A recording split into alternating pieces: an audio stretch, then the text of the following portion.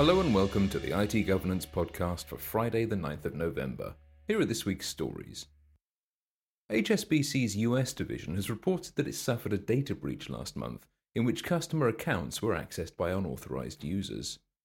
Customers' names, postal addresses, phone numbers, email addresses, dates of birth, account numbers, balances, transaction histories, payee account information, and statement histories were all compromised.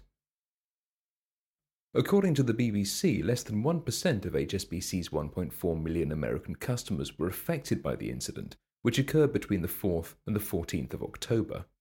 Online access to the affected accounts was suspended, and customers were forced to change their login credentials to prevent further unauthorized access. However, the compromise of payee account information potentially affects far more individuals and organizations. If you've been paid by the owner of a compromised account, your account details will have been automatically saved, so unless the account holder made the effort to delete them, they will have been compromised too. Official information is limited so far, but the FT, among others, reports that credential stuffing was to blame. In other words, criminals used personal information that had been compromised in other data breaches to gain access, once again reinforcing the inadvisability of reusing login credentials across different sites and services. The bank said, HSBC regrets this incident, and we take our responsibility for protecting our customers very seriously. We responded to this incident by fortifying our logon and authentication processes and implemented additional layers of security for digital and mobile access to all personal and business banking accounts. We've notified those customers whose accounts may have experienced unauthorized access and are offering them 1 year of credit monitoring and identity theft protection service. Needless to say, it did so out of an abundance of caution. The note-sharing app Evernote has patched a persistent cross-site scripting vulnerability that let attackers compromise victims' computers by sharing infected notes. The vulnerability, CVE 2018-18524, was discovered by Tongqing Zhu, a security researcher for the Chinese company KnownSec 404.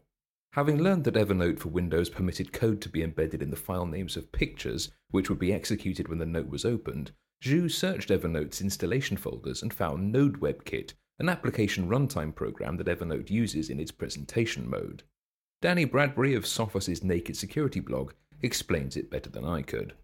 After some trial and error with different commands, he writes, Zhu was able to use Node.js to execute system commands and read system files. If he could get a Node.js script into a note in presentation mode, he figured he could get the NodeWebKit runtime to run it on the victim's machine, which he managed to do by renaming a file to include a reference to his Node.js file. You can find a couple of proof-of-concept videos on Zhu's blog.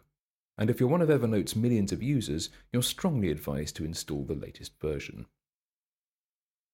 Finally, the Apache Software Foundation has issued an advisory warning developers to upgrade their Apache Struts installations to address a critical remote execution vulnerability affecting versions of the Commons file upload component prior to 1.3.3. The bug was first disclosed in 2016. Your project is affected if it uses the built-in file upload mechanism of Struts 2, which defaults to the use of Commons file upload, Apache said. The updated Commons file upload library is a drop-in replacement for the vulnerable version. Versions 2.5.12 of Struts and newer, which include a patched Commons file upload component, are unaffected. The SANS Institute's Johan Ulrich explains, there is no simple new Struts version to fix this. You'll have to swap out the Commons file upload library manually, download version 1.3.3 and replace the old version.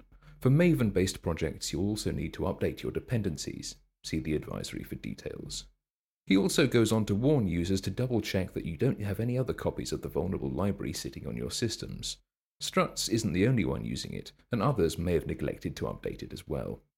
If you've heard of Struts, an open-source framework for developing Java web apps, but don't know why, the Equifax breach, which saw some 147.9 million customers' personal information compromised in 2017, started when criminals exploited an unpatched Struts vulnerability. Well, that'll do for this week. Until next time, you can keep up with the latest information security news on our blog. Whatever your information security needs, whether regulatory compliance, stakeholder reassurance, or just greater business efficiency, IT Governance can help your organization to protect, comply, and thrive. Visit our website for more information.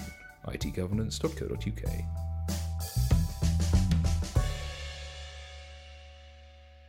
Everyone loves a CVE number.